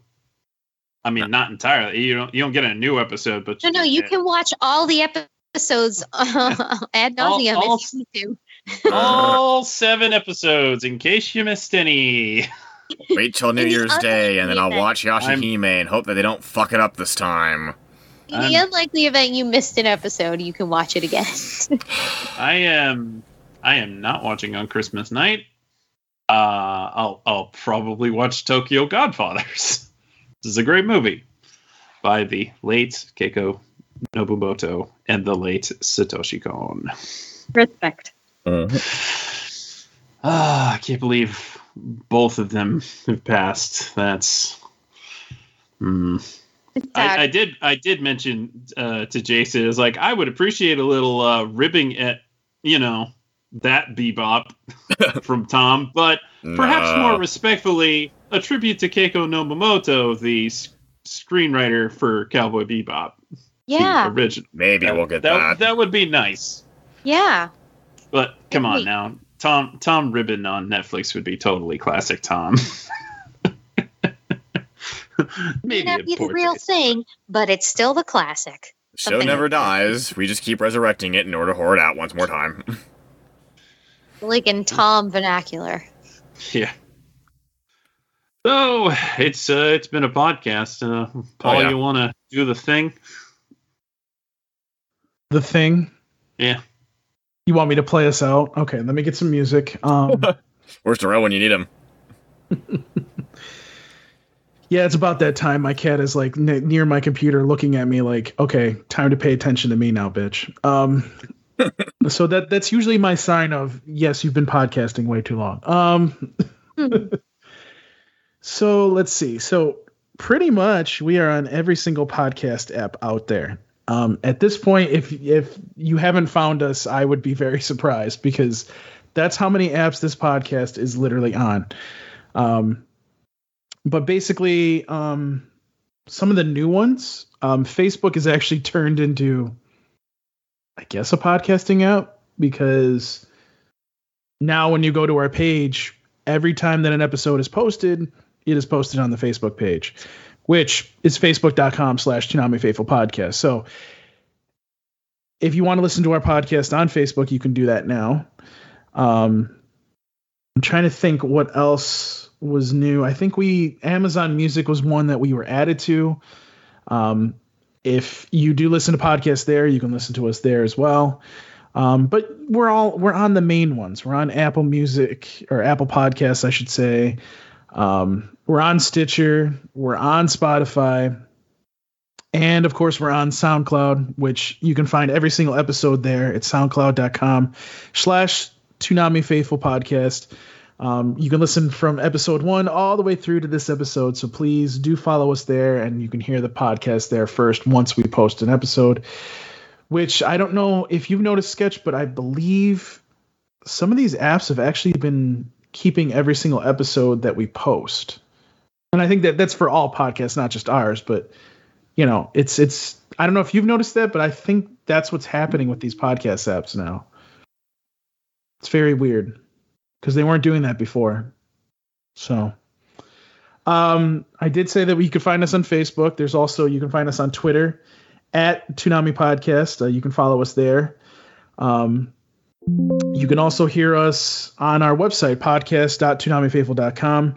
It's an easier way for you to kind of basically get all of our interviews if you want to listen to all the voice actors that we've done audio recordings with over the years, and just listen to them that way and kind of split it up. Pretty much every single episode is there, so that's where you can find us as well. And of course, we have different ways that you can help us out. Patreon.com/ToonamiFaithful is the main spot where you can donate to us monthly. CJ's been putting up interviews every single month, so you can, and some other content is there as well, so you can get all of our content there just by donating. And I believe we still have the $3 one up, so just as little as $3, and you get all of our content this time. So patreon.com/Toonami Faithful. And of course, if you use our Right Stuff link that is on our main website, you can just by buying anime, like Sketch does on a very large basis most of the time. I just bought Gurren Lagann for $100-something. Jesus. Oh my lord. I just got the last 2 Shin Tenchi Muyo books I needed. So basically, if you buy something, we get a part of that by using our link. So please do that. And it does help. And it's a free way to do it, basically. So let's see. Colt, where can we find you? Start with Kuro. Okay, you can find me at twitch.tv/lifevirus. For those of you who were here for the live stream, I really do appreciate it. Again, I normally don't do Mondays. I should do more days of the week. Anxiety and trying to find a job are oppressively abound. Beyond that, Twitter is at Ambient Virus, and so on and so forth. And Colt, you were very tame today. I'm very proud of you.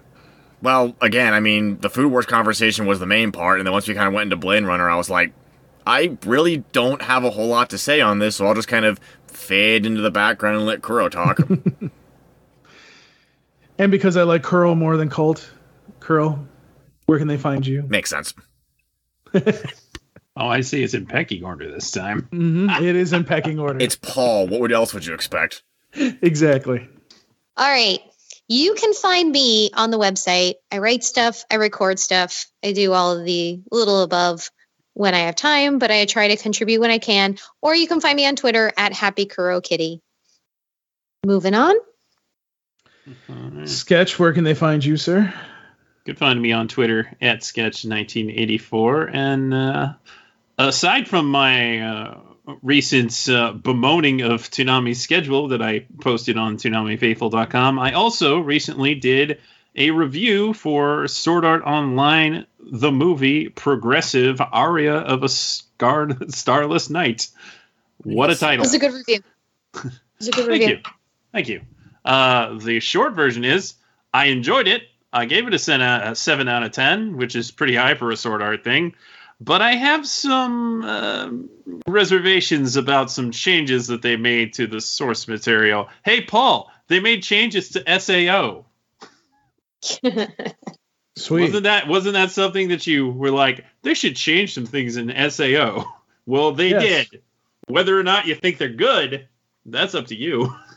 I need to go watch that. But actually read the books. It's I enjoyed it. It actually got me to, because I wanted to do some proper research, I say as I push up my glasses. I read That's cute. I read about a third of the progressive novel. Ooh. To see how it compared, and also the manga, which is also a bit different. It's an interesting adaptation because they kind of piecemeal things from various sources. So that's interesting. But they also introduce an entirely new character, Mito, who is Asuna's gal pal from before she even enters the game. And that inclusion changes a lot. And whether or not you think it's a good inclusion, your mileage may vary.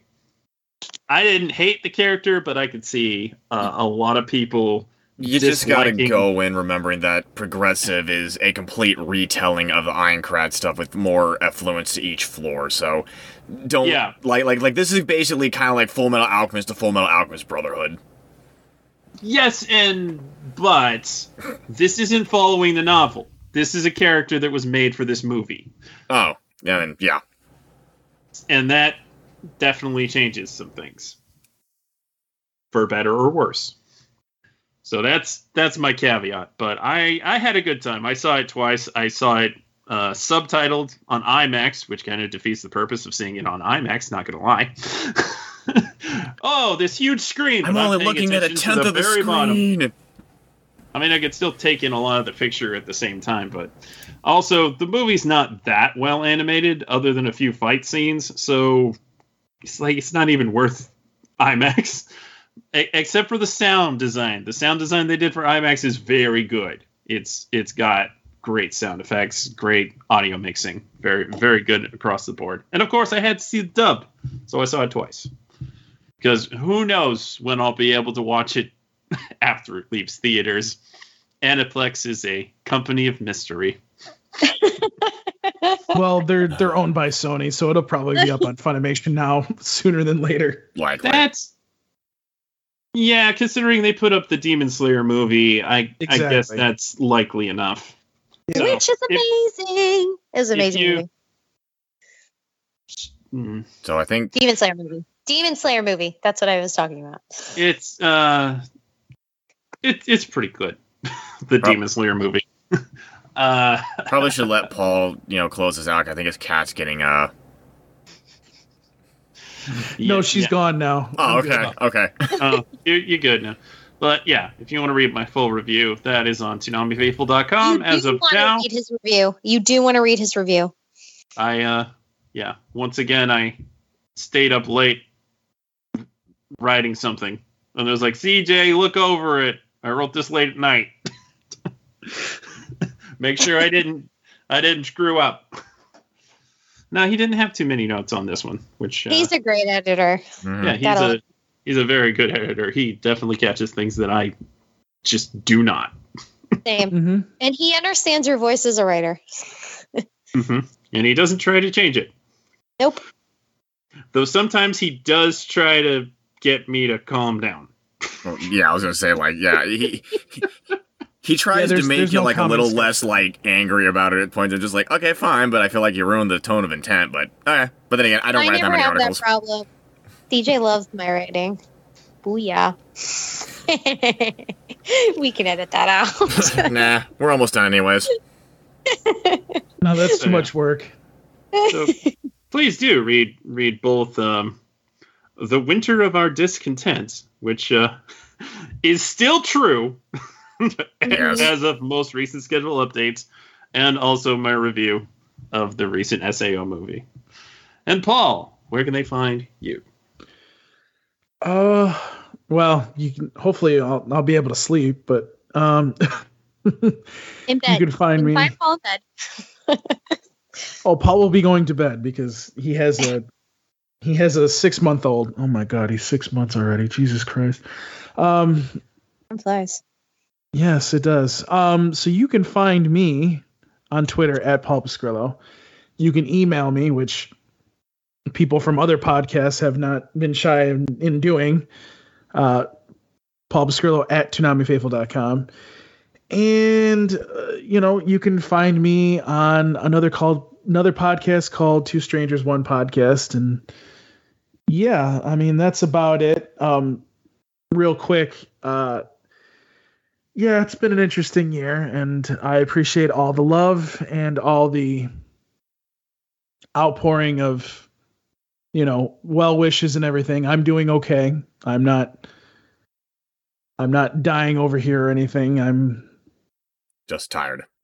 2021 has not been a very good year. So, I appreciate all of you, and I just want to say thank you for reaching out and being there, even if it's just a comment, and it is very well appreciated. And what's the word I'm looking for? Well, it's very much appreciated, and I thank all of you for doing that. So anyways, but that is it for this week's Toonami Faithful podcast.